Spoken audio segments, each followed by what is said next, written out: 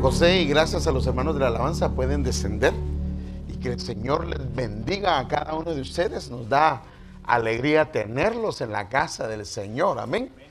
Estamos contentos de ver a nuestro hermano Rodolfo. Que Dios te bendiga, Rodolfo. Bienvenido seas. Estamos felices de tenerte aquí con nosotros, con tu amada esposa Yareli. Y así a cada uno de ustedes, bienvenido sea a la casa del Señor. Hoy fue un día hermoso y fue un día precioso para los padres también, ¿verdad? Porque aquí se celebra el Día del Padre otro día, ¿verdad? Pero en Guatemala, no creo que en México, no sé si sea lo mismo, pero se celebra este día 17, se celebra el Día del Padre. Y esta semana me dieron una sorpresota grande, hermano, que mi amada hija está esperando un baby hermoso. Gloria al Señor. Aleluya. Estoy feliz, hermano. Aleluya. Sé que ya también te puedes celebrar tu Día del Padre, vos. Pero estamos contentos, hermano, porque el ver la familia creciendo es una bendición enorme, hermano. Amén. Y esa fue la bendición que Dios dijo, que nuestra tierra sería fructífera. Y, hermano, esa es la bendición que Dios nos ha dado. Pero yo tengo una palabra del Señor para usted, pero déjenme que oremos para que empecemos. Amado Padre, estamos contentos, agradecidos, felices, Señor, por tu gran misericordia, por tu gran bondad. Has sido tan bueno para con nosotros, Señor, que no merecemos tus misericordias, pero a pesar, Señor, de lo que somos, a través del Señor Jesucristo, nos das y nos extiendes tu amor y tu compasión. Estamos felices, muy felices, Señor. Señor, permite que a través de tu palabra, Señor, nos permitas compartir el pensamiento tuyo hacia tu pueblo. Señor, permítenos, Señor, impartir lo que tú nos has dado y que tu nombre sea glorificado, y circuncídanos a través de tu hermosa palabra. En el nombre de Jesús. Amén. Definitivamente nos ha tocado vivir tiempos gloriosos y hermosos. Y fíjese qué tremendo, ¿va? Que nosotros lo que hemos entendido es de que Israel sí es el reloj de Dios. Pero hemos entendido de que hay otros escenarios donde podemos evaluar en qué tiempo estamos, bíblicamente hablando. Y hay varios escenarios que, si usted ha leído la doctrina, sabe que está el escenario tierra, el escenario cielos, el escenario Israel, el escenario iglesia, el escenario familia, el escenario cosmos, y así hay varios escenarios donde podemos ver los acontecimientos que se dan. Y definitivamente estos son bien claros, hermano, pero sin ir muy lejos. Y una cosa que es muy clara es que la Biblia dice que el Señor hizo el mundo en 6 días y el séptimo día Él descansó. Y nosotros sabemos que desde Adán, porque aparecen las fechas de todos los hombres prediluvianos y también de los patriarcas, entonces podemos hacer un cálculo de las fechas desde Adán hasta nuestros días. Y definitivamente nosotros entramos en el día séptimo. Estamos en la madrugada del día séptimo, porque ya se pasaron 2000 años de Cristo, de Adán para Abraham, 2000 años de Abraham para Cristo y 2000 años de Cristo para nuestros días, y estamos entrando en el séptimo día, que es el día del reposo. Estamos en la madrugada. Entonces, esto es muy sencillo. Y por ejemplo, el Señor dijo: al tercer día yo me presentaré, al tercer día después de Cristo, yo me presentaré y me manifestaré a ellos. Entonces, nosotros sabemos que estamos, hermano, en el tiempo del advenimiento del Señor. Esto es muy claro, hermano, y por eso es que hay mucha gente que está hablando sobre esto. Ahora, también como es el tiempo final y el enemigo, así dice la Biblia, hermano, que le queda poco tiempo, entonces va a hacer todo lo que pueda para trastornar la fe del Hijo de Dios, de la hija de Dios, para desviar al pueblo del Señor. Y por eso es que Pablo lo anunció, que serían tiempos complicados. Solo tenemos que observar las noticias y podemos ver que están complicados los tiempos. Y la Biblia hace, hermano, mucho tiempo que nos anunció de estas cosas, las cuales nosotros tenemos que observar, pero también debemos de tener cuidado, debemos de suplicarle al Señor por su ayuda y su misericordia por lo que está pasando, hermano. Ahora, el asunto es que no solo está pasando en la iglesia, sino que el Señor dio detalles de qué pasaría también en su iglesia. Esta semana, bueno, todos los jueves tenemos una escuela que le llaman una escuela pastoral. Y el apóstol el apóstol Sergio estaba hablando sobre esto, y él estaba hablando sobre un detalle de los tiempos finales, especialmente la palabra que Dios le dice a a Timoteo a través de Pablo, que dice que serían tiempos difíciles, y él hace hincapié en algo. Es este versículo el que él hacía hincapié. Decía, 2 Timoteo 3:1, dice: Timoteo, es bueno que sepas que en los últimos días, miren la descripción que está dando él. O sea, eso lo que va a decir, el pensamiento que trae es para los últimos días. Habrá tiempos muy difíciles. Y entonces todo el mundo diríamos, pues sí, va a estar complicado, va bien complicado. Pero cuando vamos a la palabra muy difíciles, nos da unos detalles hermosísimos. Pero tal vez no es la palabra hermosa, sino que nos describen cosas que se van a dar al tiempo final. Mire, lo que hizo Faraón cuando el Señor mandó a su siervo a rescatar a su pueblo, fue cargar a Israel con trabajo y con una dura carga pesada, porque de esa manera todo deseo de ser libre, todo deseo de buscar al Señor, todo deseo de correr en pos del Señor iba a ser anulado. Entonces, como es el principio, también es el fin. Entonces, cuando se habla de muy difíciles, mire qué dice. Esta palabra es una palabra griega que es jalep difícil, o trabajo difícil, o puede ser duro, violento, feroz, o penalidades.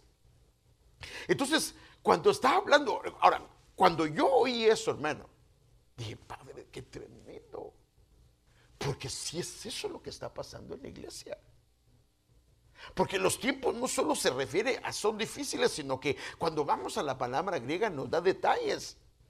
No solo son feroces y peligrosos, sino que lo que a mí me llama la atención de esto es que serán tiempos, hermano amado, donde las fuerzas van a ser reducidas. Que será difícil hacer lo que debemos de hacer, aunque sabemos que es bueno. Hermano, yo nunca antes había visto tanto decaer en el pueblo del Señor como en estos tiempos. Y no estoy hablando de gente que no conoce al Señor, estoy hablando de gente piadosa, gente que conoce la palabra del Señor, gente que ama al Señor, gente que tiene un anhelo por el Señor, pero definitivamente, hermanos, si no tenemos el querer como el hacer, ¿cómo lo vamos a hacer? Es muy difícil. Puedes caminar por inercia y tratar de hacer las cosas como puedes, pero llega un momento que no puedes. Y si nosotros somos honestos, hermano, o estamos en esto, o estamos experimentando parte de esto. En alguna medida lo hemos experimentado. Porque no es que no tengamos tiempo de orar. Discúlpenme, hermano, tal vez habrá muy poca gente. Pero, hermano, no hasta en el carro cuando uno va a su trabajo puede orar. ¿No dice la Biblia que oremos en todo tiempo? Uno podría, inclusive hay trabajos o hay momentos del trabajo que permiten que uno pueda orar, si uno realmente quiere orar. El problema no es que no tengamos tiempo para orar, sino que hay una pereza para hacerlo. Sabemos que es importante, sabemos que todo el mundo sabemos que la oración es la columna vertebral de una iglesia, pero ¿por qué no lo hacemos? Sabemos que en casa hay problemas, sabemos que en la familia hay problemas, sabemos cuántas situaciones hay, pero no hacemos nada. Nos sentamos a orar, nos dormimos, hermano. Y si nos ponemos parados, nos dormimos parados, hermano. Y no es que no sepamos la importancia de leer la palabra, porque hermano, si usted lleva algún tiempo caminando en el Señor, sabe lo que es la importancia de leer la palabra. Pero ¿por qué nos cuesta? Empezamos, sí voy a leer, y comenzamos, agarramos 10 capítulos, y después ni siquiera la pasta de la Biblia queremos leer. Y hermano, discúlpeme, pero si alguien no ora, y si alguien no lee la Biblia, sus fuerzas van a ser reducidas drásticamente. En la iglesia, mire, lo que pasa es que hemos entendido mal el concepto de ir a la iglesia. A la iglesia no se va a recibir fuerzas. Perdóneme. La Biblia dice, no se presentarán delante de mí con las manos vacías. Nosotros venimos a la iglesia a dar, pero Dios en su gran bondad siempre nos devuelve, siempre nos da gracia, nos da fortaleza, nos da su fuerza. Pero no venimos a eso. El propósito de la iglesia es venir a darle a Él, a extender nuestras manos. Y por eso es que las manos llenas en la Biblia es sinónimo de consagración. Cuando tú traes tus manos llenas, estás diciéndole, me estoy consagrando y te estoy adorando. Pero si, hermano, no tenemos eso, entonces a la iglesia venimos y pues yo no sentí nada. Y como no sentí nada, me voy, ya no quiero venir a la iglesia. Mire, la madurez de un hombre, de una mujer, es cuando aprende a adorar a su Señor, aunque no sienta nada. Porque ¿cómo se va a trabajar usted? ¿O todos los días va con ganas de trabajar? Hermano, discúlpeme, pero hay días que uno se iba hasta silbando. Y hay veces que va casi silbando, pero va trompudo uno porque no va con ganas de ir a trabajar. Trompudo se le dice cuando está con trompeta lista para tocar, ¿verdad? Entonces, pero no va, pero sabe que tiene una responsabilidad, sabe que tiene biles que pagar. ¿Y qué hace? Uno quisiera que la mujer le diga, no vayas, mi amor, no vayas, no te preocupes, esta semana voy a hacer algo y yo voy a sacar el dinerito que tengo guardado. ¿Qué? Amén. Entonces, no es que no sepamos que debemos de congregarnos. ¿Por qué no lo hacemos? Hermano, mire, ¿por qué en Guatemala, en México, en Honduras te congregabas todos los días? Y allá no había aire acondicionado. No había aire acondicionado. No había alfombra para postrarte. Algunos inclusive venimos de iglesias que en el origen eran de polvo, hermano, eran de tierra. No la iglesia, sino me refiero al piso. Y la hermana tenía que sacar su guacalito y echar agua y barrer, hermano. Y le echaba agua para no levantar polvo. Y aquí tenemos aire acondicionado. Ay, es que es demasiado calor. Demasiado calor y no aguanto. Hermano, si no naciste con aire acondicionado. Aquí como que se volvió un poco mañosito uno, ¿verdad? No, si usted no tiene aire acondicionado, hermano, pues si en las iglesias de nuestros países no había nada de eso. Amén. Sino que el esposo le sopla y le sopla todos los días. Bueno, ¿por qué nos cuesta congregarnos? Yo creo que hay muchos factores, hermano, de esto, pero creo que uno de los más importantes, si quisiera verlo, es este. Y el Señor lo dijo que iba a ser en los últimos tiempos. Mateo 24, del 10 al 13. En aquel tiempo, está hablando de estos tiempos. Ahora, mire qué dice. No está hablando de pocos. Muchos se apartarán de la fe. Hermano, en la pandemia, mucha gente le dio gracias a Dios porque ya no tenía que diezmar. Mucha gente le dio gracias a Dios porque ya no se tenía que congregar. Cuando debería haber tristeza. Mire, la primera vez que se abrió la iglesia, Y yo estaba preocupado porque digo, Padre, ¿cómo hago para que? Porque el pueblo va a querer venir en bandada. ¿Y cómo hago para que les diga, hermano, no pueden, tenemos límite? Y hasta dijimos, yo vamos a hacer 2 cultos, hasta 3 cultos. No, pues ni siquiera el primer culto tan vacío que estaba. No, no, no, no, no. Entonces, el final de los tiempos, muchos se van a apartar de la fe. Unos a otros, ahora mire que va a haber unos a otros se traicionarán y se odiarán. Hermano, ¿cómo es posible que un hermano de la iglesia no pueda ver a otro hermano? ¿Cómo es posible que una hermana de la iglesia no puede ver a otra hermana y la rechaza o lo rechaza? Discúlpeme, eso no se puede dar en la iglesia. Porque cuando participamos de la Santa Cena, participamos de su cuerpo, de la comunión. Y la Biblia dice que yo no puedo odiar a mi hermano, no puedo odiar a mi hermana. El problema es que nunca antes se había dado tanto problema dentro de la iglesia en odios de hermanos y hermanas y que no se pueden ver. Y mire que dice, y surgirá un gran número de falsos profetas que engañarán a muchos. Ahora, los falsos profetas, hermano, ahora si dice que hay falsos, ¿qué significa?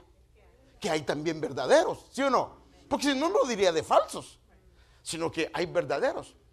Pero ¿sabe que falsos profetas también es gente que comienza a hablar mal? Que comienza a profetizar, a decir cosas incorrectas. Yo le hago una pregunta. Cuando usted y yo hablamos, ¿te edificas? ¿Qué hablas? ¿Qué platicas? ¿Qué conversas? Perdóname, hermano, pero si sacamos al hermano fulano, sacamos a la hermana fulana, eso no nos va a edificar. A no ser que hablemos, mire lo que el Señor hizo con él, qué hermoso. Pero hermano, a veces, la hermana aquí tenía un buen testimonio del hermano fulano. Y yo comienzo a hablarle y el testimonio que tenía ella de él, lo comienzo a hacer yo pedazos. Estoy matando a mi hermano con la manera que estoy conversando. Ahora yo le quiero decir algo, que aquellos que ponen tropiezo a los hijos del Señor, la Biblia inclusive dice que mejor les fuera agarrarse así dice hermano, una piedra de molino. Porque eso es serio, hacer matar a alguno de los hijos de Dios. Entonces, cuando tú conversas con la gente, ¿de qué conversas? ¿Edificas? ¿Estás haciendo que una persona tenga un mal testimonio de alguien? ¿Estás difamando a alguien? ¿Estás haciendo eso? Y por eso es que surgirán un gran número de falsos profetas, gente que comienza a difamar, hermano, a difamar. Miren, hermanos,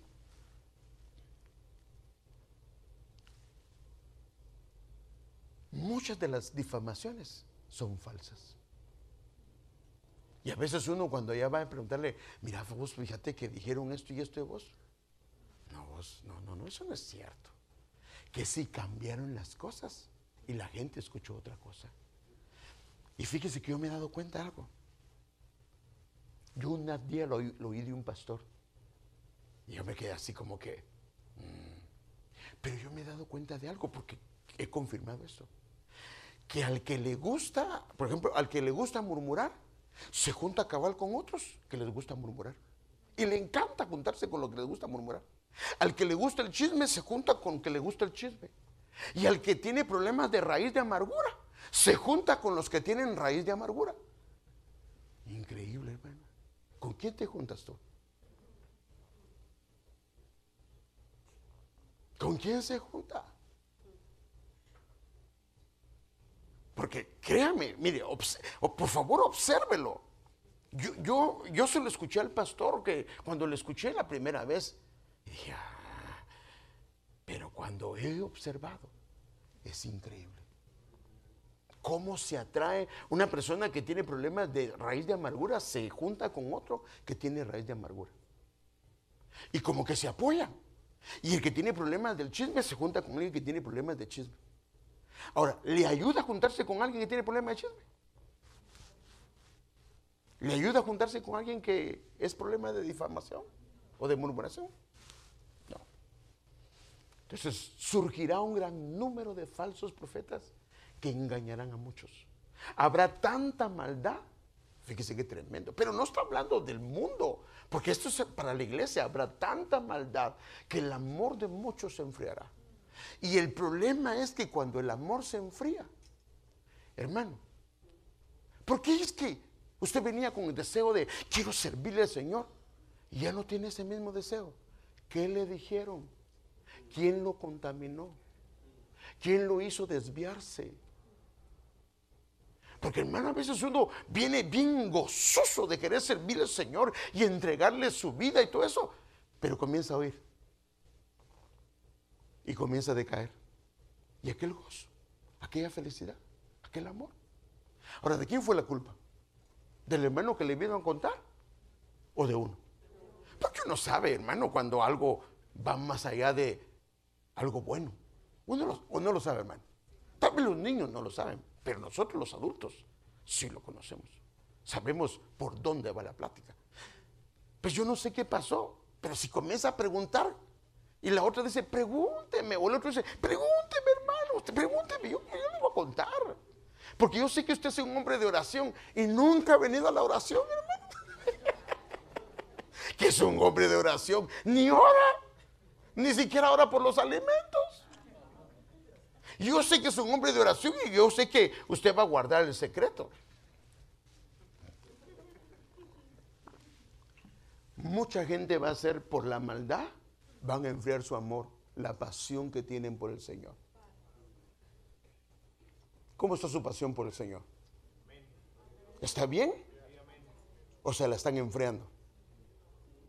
¿Qué es eso, pastor? ¿Cómo está su corazón? La Biblia dice que debemos de ir de gloria en gloria, ¿o no? ¿Sí o no? De gloria en gloria. O sea, deberíamos de decaer en nuestra pasión.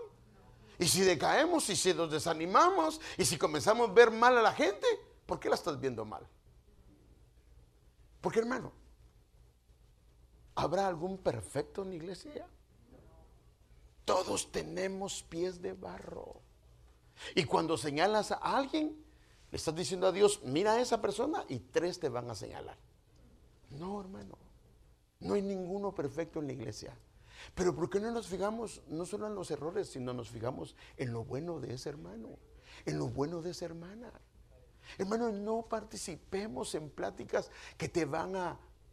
Mire, lo que cuesta buscar al Señor, lo que cuesta, porque la espiritualidad, hermano, no es algo que se compra y que diga, hermano, aquí deme para todo el año espiritualidad, porque quiero ser espiritual, no tener ningún mal pensamiento. Eso no se puede, hermano. Es un proceso de búsqueda. Pero en un ratito alguien viene y te deja una larva y te puede contaminar y te puede hacer pedazos. Y entonces comienzas a ver las cosas diferentes. Y así le dice Pablo, hermano, a los Gálatas. ¿Cómo le dice Pablo a los Gálatas?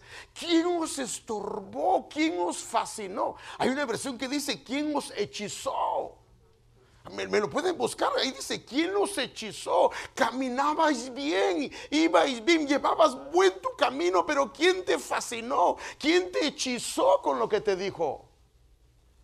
¿Lo tienen ahí? Creo que dice, es Gálatas, pero dice, ¿quién te fascinó? ¿O quién te hechizó? O sea, ahora mire qué tremendo, hermano. Ellos caminaban bien, iban bien en el camino del Señor, hermoso. Y Pablo inclusive les dice a ellos, yo los vi a ustedes y estaban dispuestos inclusive a sacarse sus ojos por mí para que yo pudiese ver. O sea, había un amor, una pasión, y de repente comienzan a caer en una... ¿Lo tienes? ¿Tiene el micrófono, por favor? Aquí está. Perdón, ahí lo tienen también, ahí lo tienen. Es Gálatas 3:1 en la versión JBS. Dice que, oh Gálatas insensatos, ¿quién os hechizó para no obedecer a la verdad, ante cuyos ojos Jesús el Cristo fue ya descrito como colgado en el madero entre vosotros? La DHH dice, ¿quién los embrujó? Hermano, ¿quién los embrujó? Ahora, ¿será que los Gálatas los estaban hablando a alguien de afuera? Es que estaban viendo, de plano que estaban viendo el horóscopo, pastor. No, ahí de adentro. Ahí hay una parte, pero no sé si es ahí cerca, que dice, caminabais bien, tu camino era bonito. pero te dejaste hechizar, te dejaste embrujar, dejaste que alguien te dijera cosas que no tenías que oír. Ay, vengo algo filoso hoy, ¿verdad? Pero ni siquiera he entrado en el tema, padre. Bueno, entonces, fíjese pues, el amor de muchos se enfriará. Hermanos, el amor es el motor para servirle al Señor. Mientras uno tiene amor, por eso es que el Señor le dice a aquel hombre, porque aquel decía, si este supiera qué clase de mujer es el que lo está tocando, él le comienza a hacer las comparaciones. Dice, al que se le ha perdonado mucho, mucho ama. Entonces una persona que ama mucho al Señor comienza a servirle sin tener ningún tipo de limitación. Pero cuando el amor comienza a enfriarse, comienza a bajar mis ejercicios espirituales, comienza a bajar mi entrega. Y por eso es que es importante, hermano amado, esto.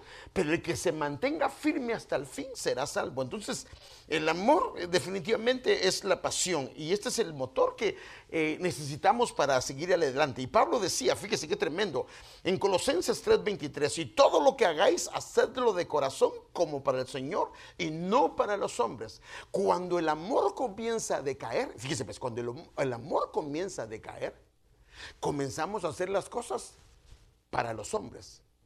Escúcheme bien. Pero, a ver, vení José.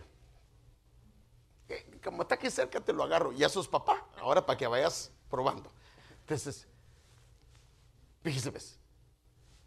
Si lo hago para el Señor de corazón, cuando le hago algo a Él y lo hago para el Señor, se lo voy a hacer como para el Señor. Pero cuando el amor de Él comienza a enfriarse, entonces lo voy a hacer para Él. Pero entonces va a depender si se lo merece o no se lo merece. ¿Sí me voy a entender, hermano? ¿Por qué? Porque como ya el amor es pasión, pues va a depender si se lo merece. Entonces yo digo, no, si no se lo merece, ¿y por qué le voy a dar a Él eso? Pero entonces ya fallé en el amor. Porque el Señor lo que me dice es que a Él lo trate como un príncipe. Amén. Que lo trate como un hijo de Dios. Entonces, porque si se tratara que lo merecemos, nos merecemos nosotros, amén. Pero Él no lo ha dado. Entonces, cuando yo comienzo a servirle a Él por quien es Él, ahí mi amor se enfrió. Pero cuando comienzo a servirle de corazón al Señor, aunque Él no se lo merezca, lo hago porque yo sé que Cristo está en Él y Él es un hijo de Dios, es un príncipe y lo debo de tratar como tal. Siéntate, mijo. Y mire, me alegró un día, me puse tan feliz, hermano. De una hermana que donó trastes para la comida, tenedores, porque usábamos tenedores de plástico.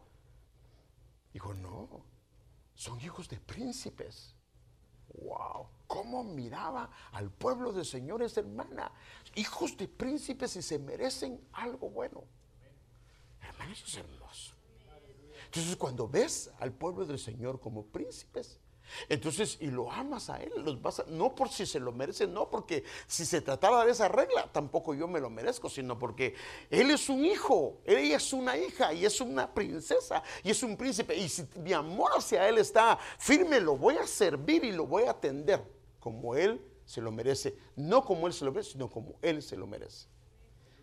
Y por eso Colosenses 3:23 en la NTV dice, trabajen de buena gana en todo lo que hagan. Entonces, cuando hay esa pasión y no ha decrecido, hay un anhelo, hay un deseo de hacer las cosas para el Señor. Y hermano, pastor, póngame por favor, no sea mala onda, póngame a trabajar en el Señor. Y comienzan a pedir que se les ponga a trabajar. No andan buscando cómo sentarse. Entonces el asunto es que estamos en la última milla, hermano, en la parte final del tramo que el Señor nos ha permitido recorrer. Es así como lo vemos, inclusive lo podemos ver por muchas razones. Es ahí donde debemos de retomar y retomar y retomar y renovar nuestras fuerzas. Porque, hermanos, por ejemplo, cuando un corredor que corrió las 40 o las 42 millas o 42 kilómetros, ¿dónde necesita sacar fuerzas de la debilidad? en la última etapa para poder ganar.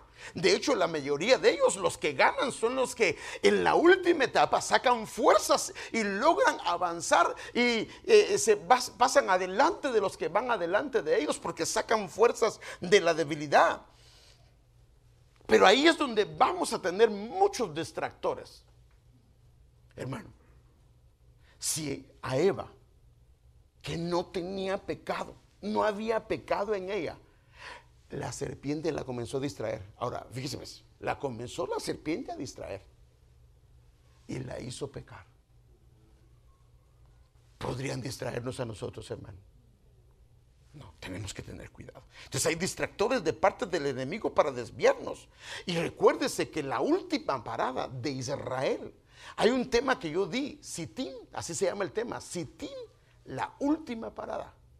Yo no sé si se recuerda, creo que fue el año pasado que lo di, y este es el nombre. Ahora, Sitín significa dos cosas. Acacias son los árboles de la madera donde se hacía el tabernáculo, que la revestían de oro. O sea que puede ser una acacia, puede ser algo hermoso, con un fruto hermoso, pero también pueden ser espinos. Es una parada de una madera que llegó para ser revestida de oro, o puede ser una madera que se convierte en espinos. Y sabe usted que la Biblia a los espinos los compara a la gente impía. ¿Qué es un impío? Un impío es alguien que era piadoso, y el es, sí, dejó de ser piadoso. Entonces, Sitín, la última parada antes de entrar a la tierra prometida. O sea, que estamos en el último tramo, hermano, como lo logramos ver. Entonces, aquí puede verlo usted. Y esto se lo mostré en su momento. Aquí está Ramsés. Si ellos salieron de Ramsés, llegaron a Sinaí, y de Sinaí salen. Aquí llegaron en 3 meses, y de Sinaí salen. Y aquí es donde ellos dan 40 años vuelta, y están rodeando el monte. En Cades Barnea fue donde se rebelaron, y luego salen, pasan por Edom y llegan a la parte que le llaman Sitín, antes de pasar el río Jordán. Ahora, en esa parada, fíjense, fue difícil porque fue un desierto espantoso, fue todo lo que pasaron ellos, fue terrible. Y hermanos, la mayoría de los que estamos acá, la mayoría llevamos muchos años en el Señor y hemos pasado por muchas cosas, pero qué triste sería llegar al final y ser descalificado al final. ¿Sí o no, hermano? Ahora, el enemigo eso es lo que quiere. Primero quiere ver cómo nos rebelamos en el desierto. Ahora, fíjese las cosas que pasaban en el desierto. En el desierto, una de las cosas tremendas que hubo fue murmuración. Si lee el Éxodo, si lee esos libros, fue murmuración. Ahora, ¿la murmuración contra quién era? Contra Moisés. Y después la tiraron contra Dios. Porque el problema fue que,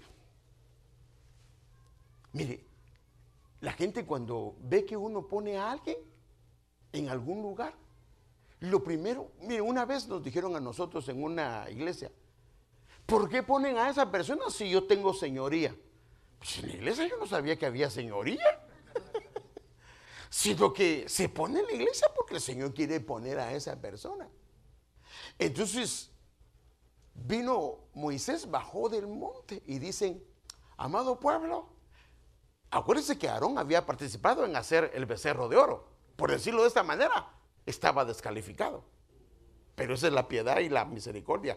Y viene Moisés y dice, ¿saben qué? Dios escogió a mi hermano Aarón para que fuera el sacerdote, y su familia va a ser delegada para ser los sacerdotes del Señor. Y algunos lo recibieron y otros, como es su hermano, ¿verdad? Si no fuera su hermano, no lo hubiera escogido. Hermano, así. Y el problema es que alguien lo comenzó a comentar con alguien. ¿Vos crees que Dios le habló? Si es su hermano. Por eso lo puso, porque no quieren dejar. No, en Guatemala diríamos, no quieren dejar la pacaya. O sea, el lugar, el puesto, no quieren dejar la autoridad, no quieren dejar. Y hermano, nada que ver. Dios fue el que dijo que pusieran a Aarón. Y entonces se comienza a levantar un grupo. Se comenzó Coré, se comenzó a Datán y Abirán y se comenzó. Ahora, ¿usted qué cree que se levantaban porque creían que era mentira? ¿O sinceramente que creían que era verdad? Le comenzaron, hermano, gente que comenzó a alimentar la mente de la gente y les comenzó a hablar a tal grado que se levantaron 250 que dijeron, no, a Aarón no les cogieron. Y fueron al templo y comenzaron a agarrar sus incensarios, hermano. Y salió fuego del cielo y los mató, hermano. O sea que la murmuración iba dirigida, hermano, primero hacia el siervo y luego hacia el Señor. Y no solo cayeron en ese problema, fíjese qué tremendo, el pueblo, sino la familia. A ver, ¿alguien me puede decir quiénes murmuraron de Moisés? De la familia. ¿Se recuerda qué pasó con Miriam? ¿Y qué pasó con Aarón? Hermano, estoy hablando de Miriam y Aarón. Vino Moisés, Miriam o María, también le dicen María. Es lo mismo, pero lo que depende de qué versión sea. Y comienzan a hablar Miriam y Aarón. Si Dios no solo habla por Moisés, también nos usa a nosotros. Hermanos, así dice la Biblia. Y Dios los juntó a los tres. O sea que se levantó el pueblo y también se levantó la familia. Y Moisés callado.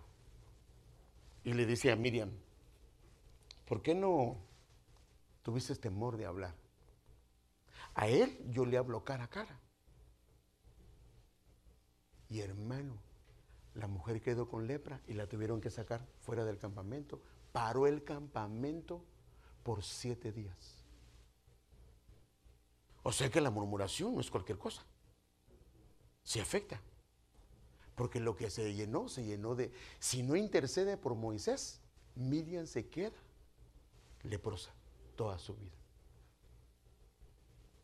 Ahora, lo que le estoy diciendo yo es que en esta parte final se van a dar muchas cosas. Y es lo que van a haber muchos distractores. Ahora, hermano, usted y yo somos adultos. ¿Quién te habla? ¿Con quién compartes? Si te comparte las cosas del Señor y te edifica, gloria al Señor. Pero si sabes que no te edifica, que no es algo bueno, que te está distrayendo, que ahora estás pensando mal de la gente, que ahora estás teniendo un concepto diferente de la gente, no te está ayudando. Tienes que ser sabio y decir, sal de ahí, sal de ese lugar. Hermano, a veces hay que cortar amistades. A veces hay que cortar amistades. Hay amistades que se vuelven enemistades de Dios. Está el caso de Coré y Datán y Abiram. Fíjese, pues, entonces cuando llegaron, aquí mire, lo puede ver. Entonces ya habían llegado, aparentemente, hermano, estaban a 11 kilómetros. Ellos podían ver la tierra prometida, podían ver el río Jordán y estaban ya, todo ese desierto espantoso lo pasaron. Pero el enemigo no se queda quieto, hermano. Y en Sitín, que puede ser un lugar de acacia, donde la madera se va a usar para el tabernáculo o se puede convertir en espinos. Y mientras los israelitas acampaban en Sitín, la última parada, antes de entrar a la tierra prometida, no dijo el enemigo, ya perdí, pues ni modo que se vayan. No, hermano, no. Comenzaron a prostituirse con las mujeres moabitas, las cuales los invitaban a participar en los sacrificios a sus dioses. Los israelitas comían delante de esos dioses y se inclinaban a adorarlos. Esto los llevó a unirse al culto de Baal Peor. Por tanto, la ira del Señor se encendió contra ellos. Y hermano, y murieron 24,000. El enemigo es tremendo, hermanos. Y aquí lo puede ver. Estaban en Bel-Sitín, era la última parada. La última, aquí estaban. Lo que tenían que caminar es 11 a 12 kilómetros para pasar el río Jordán y llegar al primer punto, que era Gilgal. Todo este desierto ellos lo atravesaron espantoso. Y era la última parada. Pero algunos se durmieron. Y se durmieron. Y en este lugar, hermanos, los hicieron morir. Qué tremendo, hermano. O sea, por eso es que es tremendo. Entonces, podemos ver, hermano, que tenemos que tener cuidado. Cuídate, por favor. No dice la Biblia sobre toda cosa guardada. ¿Qué dice? ¿Y de dónde se alimenta el corazón? ¿Sí o no? De la abundancia del corazón abre la boca. Pero de dónde se alimenta? Aquí lo que oye, lo que oye, lo que oye. ¿Qué oyes? ¿Qué es lo que escuchas? Hay un tema que di que se llama: si me oyeres, no tendráis dioses ajenos. Cuando comenzamos a oírlo a Él, entonces dejamos de oír otras voces. Pero el problema es que dejamos de oírlo a Él, y la tendencia que tenemos es que comenzamos a escuchar. Eso le pasó a Eva, comenzó a conversar. Ahora, le habló malas palabras la serpiente. Parece que Dios es un poco envidioso contigo, ¿verdad? ¿Cómo sí? No, Él no es envidioso, si Él es big nice. Pero entonces, ¿por qué no les ha dado todo el conocimiento? Si no lo ha dado, solo que es progresivo porque Él habla todos los días y cada día tenemos más conocimiento. No, pero Él podría dárselos de un solo, si Él quisiera, pero no se los ha dado. Yo creo que tiene un poco de envidia porque tal vez ustedes van a ser muy, muy gloriosos. Y bueno, eso le eché yo salsa a los tacos. Pero, hermano, de seguro que una conversación hubo así. Porque, ahora, ¿cómo comenzó? Con una conversación. Una conversación. ¿Se recuerda que hay un tema que di? Que hay ¿cómo es que dice el tema? Hay las malas conversaciones. Las malas conversaciones. Hay una versión que dice así, ¿verdad? Las malas conversaciones, ¿me lo pueden buscar? Corrompen las buenas costumbres. O sea que la costumbre que tenía yo de adorar al Señor, la costumbre que tenía de a todo mundo verlo con ojos de príncipe, las conversaciones, mañoso se mira ese hermano. Ese se me hace que anda en la droga. ¿Lo tienes ahí? ¿Quién lo tiene? Ahí lo tiene. Sí, está en 1 Corintios 15:33. Dice: no erréis, las malas conversaciones corrompen las buenas costumbres. Ahora, ¿lo dice la palabra o no lo dice la palabra? ¿Sí puede una mala conversación corromper una buena costumbre? Hermano, no lo estoy diciendo yo. No es un dicho mío, no, es la palabra. Es la palabra. Entonces, fíjese. Mire qué decía Pablo. Por eso yo corro cada paso con propósito. No solo doy golpes al aire, disciplino mi cuerpo como lo hace un atleta, lo entreno para que haga lo que debe de hacer. De lo contrario, temo que después de predicarles a otros, yo mismo pueda quedar descalificado. El apóstol Pablo dice: no. Tengo que tener cuidado de no comenzar a dar golpes al aire, de no comenzar a hacer lo que no me conviene, porque puedo ser en alguna manera descalificado. Entonces, no, hermanos, lo que no nos conviene, lo que no es de Dios, lo que sabemos que no le agrada al Señor, hagámoslo a un lado y enfoquémonos en las cosas que el Señor le agrada.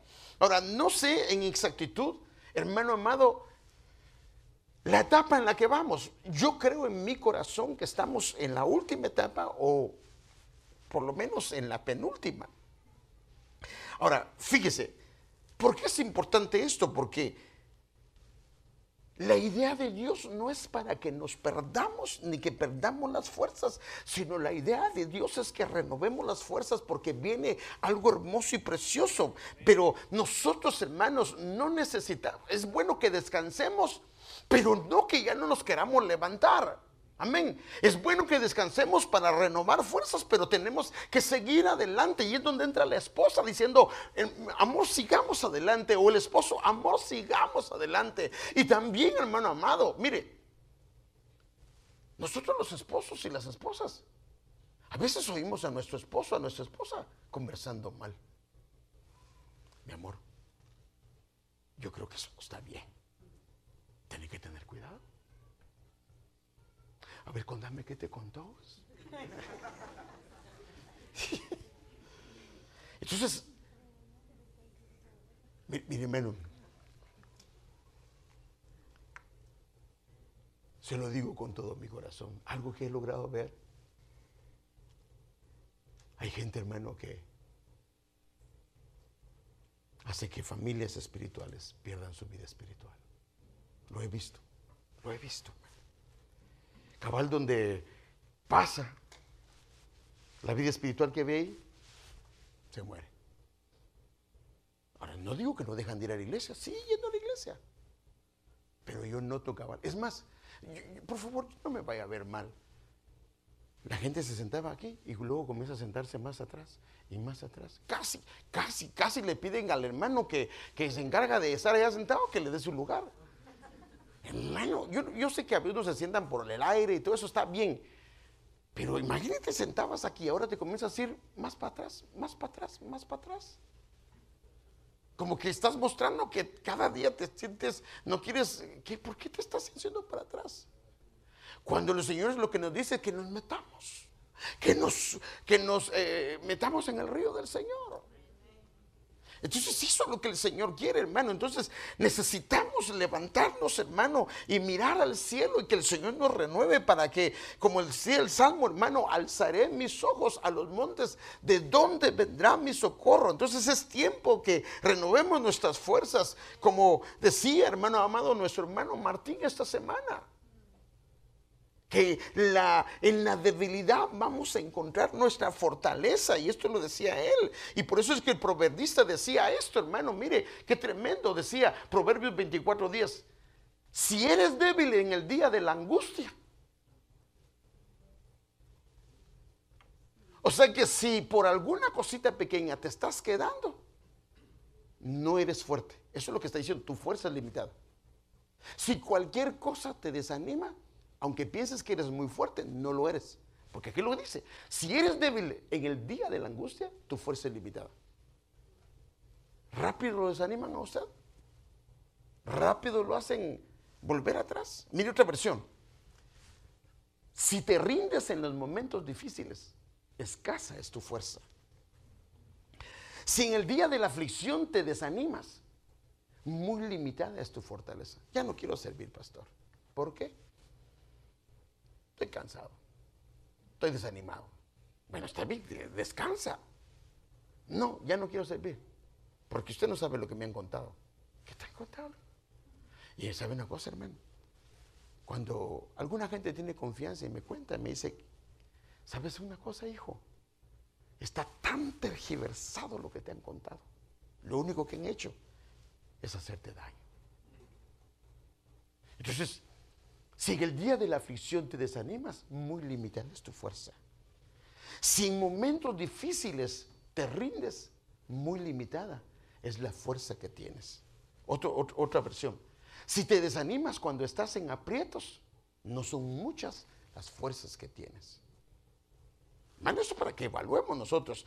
Y si en el día de la adversidad flaqueas, ciertamente eres débil. Entonces, por eso podemos ver que en los momentos de flaqueza, de debilidad, si ya queremos tirar la toalla, significa que no estamos listos y que las fuerzas son débiles y tenemos que renovarnos y tenemos que pedirle al Señor que nos ayude. Necesitamos ir, por supuesto, a la fuente de poder, donde viene, hermano, toda la fuerza de poder. Necesitamos ir al Señor, hermano, Él nos renovará. Mire, hermano, cuando lo comenzamos a ver a Él, hermano, comenzamos a tener una perspectiva diferente de todas las cosas. El Señor no quiere que tengamos una vista terrenal. Denle un aplauso al Señor.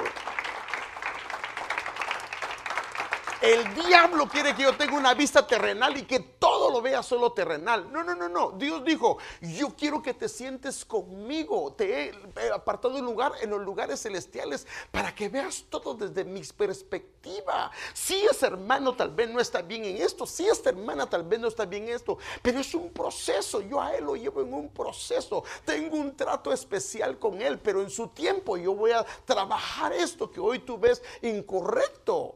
Pero eso es cuando estamos sentados en los lugares celestiales. Pero el enemigo lo que quiere es que a nivel terrenal tengamos nuestra mirada, que nuestra mirada se quede a nivel terrenal. Eso le pasó al hermano de Jacob, hermano. Por eso vendió su primogenitura, vendió su privilegio, entregó su privilegio, porque su mirada solo era terrenal. Todo lo miraba terrenal, todo lo razonaba terrenal, y eso no quiere el Señor, porque al razonar las cosas de una manera terrenal, por supuesto que terminamos renunciando, apartándonos de aquello que inclusive el Señor nos entregó, y eso no quiere el Señor. Por eso es que Él nos ha llamado, y por eso es que son tiempos difíciles, hermano amado. Y si las fuerzas te han fallado y ya no quieres, entonces necesitas retomar nuevamente. Ahora, cuando nosotros venimos a renovarnos con el Señor, tenemos que dejar la fuente de donde estamos bebiendo,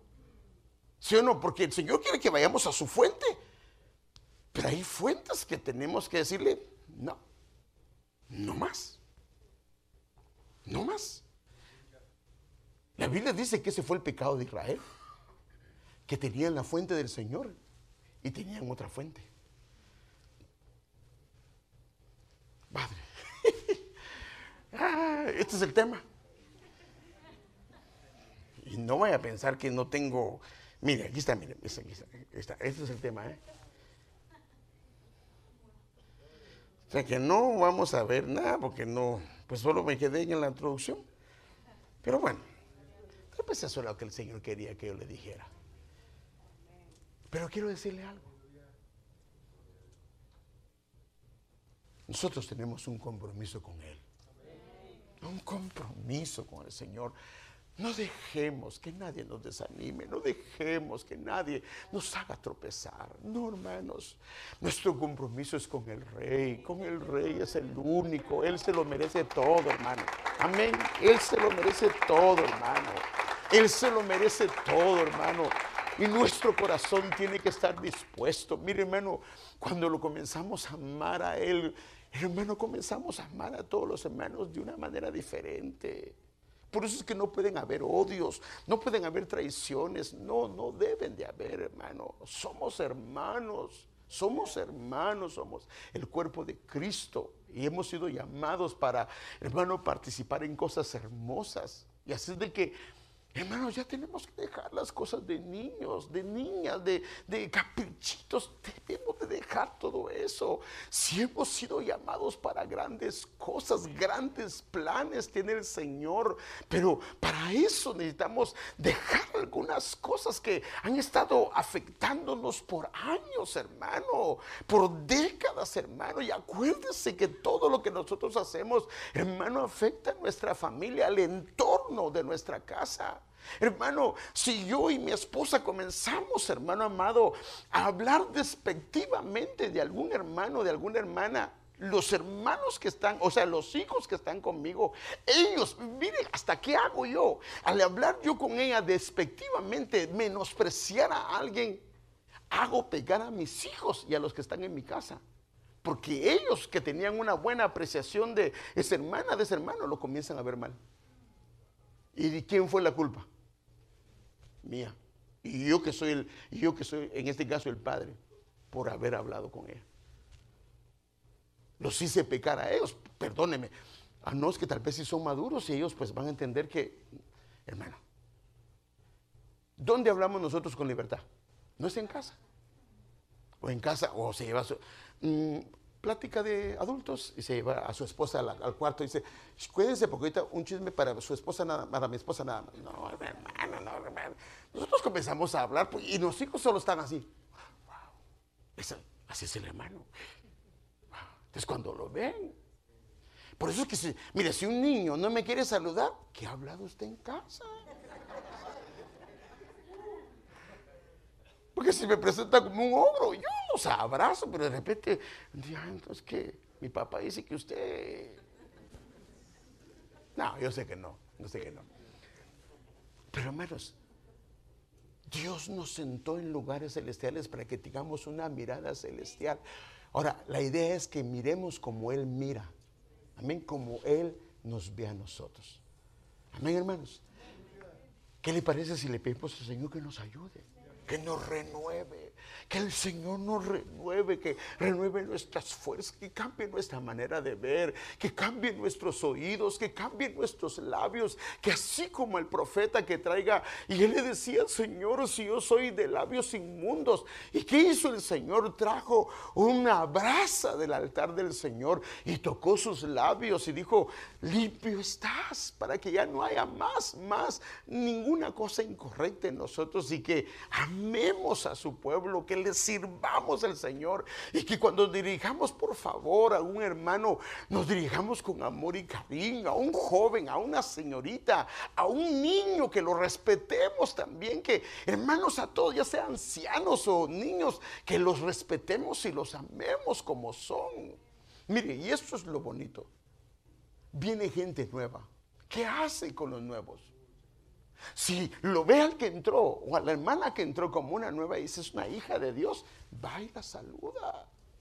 Hermana, que el Señor le bendiga. Bienvenida sea a la casa del Señor. Espero se haya sentido contenta. Mi nombre es tal y aquí estoy a la orden.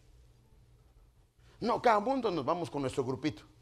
Hermano, esa es la familia de Dios. Si no, hermano, uno llega a la iglesia y no se siente bien, no. Acérquese. No se vaya rápido, por favor, no se vaya rápido. Comparta si esta es la familia que el Señor puso para usted en esta ciudad. ¿Para qué? Para que aquí sus hijos crezcan. Perdóneme, algunos de ellos aquí mismo se van a casar. No dice amén. ¿Y dónde quiere que se case, pues? ¿O quiere una filistea? No. Aquí no hay para mi hijo, hermana. ¿Quién dice que no? Eso es lo que ella piensa, pero ya el hijo ya le echó el ojito a alguien. Aquí no hay nadie para mi hija. No hay de ese nivel. ¿Entonces por qué está aquí? Entonces, sí, aquí los puso el Señor, y aquí el Señor le va a escoger las esposas a sus hijos y los esposos para sus hijas. Por eso es que los muchachos tienen que estar tranquilos, porque si andan picando por todos lados, después van a agarrar mala fama. Y ya nadie les va a querer hacer caso, ¿va? No, o sea, aquel ya, hermano, las muchachas se cuentan todo, ¿o no? ¿O no se? No, sí se lo cuentan. ¿A vos ya te dijo que se quería hacer su novia? Sí. ¿Y a vos también? Sí. ¿Y a vos? A todos les mandó en grupo quién quería ser su novia. ¿Cree que le va a hacer caso a alguien? Y también las muchachas. Hermano, las muchachas, por favor, no se deben. ¿Cómo es posible? Mire, yo quiero darle un consejo. Mire, ya se me pasó el tiempo, de todas maneras, ya no voy a seguir predicando. Eso que la muchacha le pida al muchacho que se haga su novia, eso se ve muy mal, hermano. ¿Sabe una cosa? Al hombre eso no le gusta. Al hombre le gusta que le cueste, que se haga de rogar. Chata, hágame caso, te le hace así. No, le gusta al hombre que sea. De verdad, hermano, cuando la muchacha, ella se le ofrece, créeme, ni siquiera le va a ver nada hermoso. No, la muchacha no tiene que mandarle a decir, ¿quiere ser mi novio? O comenzarle a dar regalos, o comenzar para tratar de... No, hermano, no. Que al muchacho le cueste. Que le cueste, que cada vez que se vea, voltee para el otro lado. Ay, que ratito vuelve a ver así, va, pero... Bueno, le digo porque mi chata a mí me costó, hermano. Me costó. Pero por eso estoy bien aferrado ahí, hermano. Pero yo creo que no es bueno que las muchachas, ellas se estén ofreciendo. Si se ofrecen, entonces el muchacho va a poder pedir lo que él quiera, o no. Ese es el problema. Y no van a caer bien. Pero es que yo he visto que en las películas así lo hacen. Sí, pero por eso es que el sistema está tan arruinado. No, deje, jovencita, que en su tiempo el muchacho, pero es que no habla, pastor, es muy mudo. Yo he visto que casi, no se preocupe, a los mudos, ahí los hacen hablar. Usted tiene la unción de hacerlos hablar, o sea, que él los va a hacer hablar, no crea. Algo va a hacer, pero por alguna manera lo va a hacer. No se preocupe de eso, amén. Así es de que oremos al Señor y pues primero Dios, o el domingo o otro día continúo con el tema. Y empiezo el tema. Padre, damos gracias, Señor, por el privilegio, el honor de estar en tu casa, el honor, Señor, de ser parte de una familia, de ser parte de esta casa, Señor. Nos sentimos privilegiados que nos has permitido esta heredad y ser parte de esta heredad. Gracias por mis hermanos, gracias por mis hermanas, gracias por las familias, gracias por los jóvenes, gracias por los matrimonios, gracias por los ancianos, gracias por los niños, aún los que están en el vientre. Muchas gracias, Señor. Amamos al pueblo que has puesto acá y permítenos siempre verlos con amor, con ternura, con respeto, Señor. Y por favor, líbranos, Señor, que el amor en nuestro corazón se enfríe, Señor. No permita, Señor, que se enfríe el amor tuyo en nuestro corazón, que siempre haya pasión para ti, Señor, que siempre hagamos las cosas como para ti, no para el hombre, Señor, que las hagamos siempre para ti. Señor, bendice a tu pueblo, pon una armonía, una ternura, un amor fraternal como nunca antes, Señor. Clamamos, rogamos, Señor, suplicamos, Señor, que bendigas a tu pueblo. Yo lo bendigo, bendigo tu iglesia, bendigo tu congregación y te damos gracias, Señor. Amamos tu nombre, Señor. Lleva a tu pueblo con paz. Bendice la reunión de varones que vamos a tener el día de mañana. En el nombre de Jesús lo pedimos y damos gracias, Señor. Amén.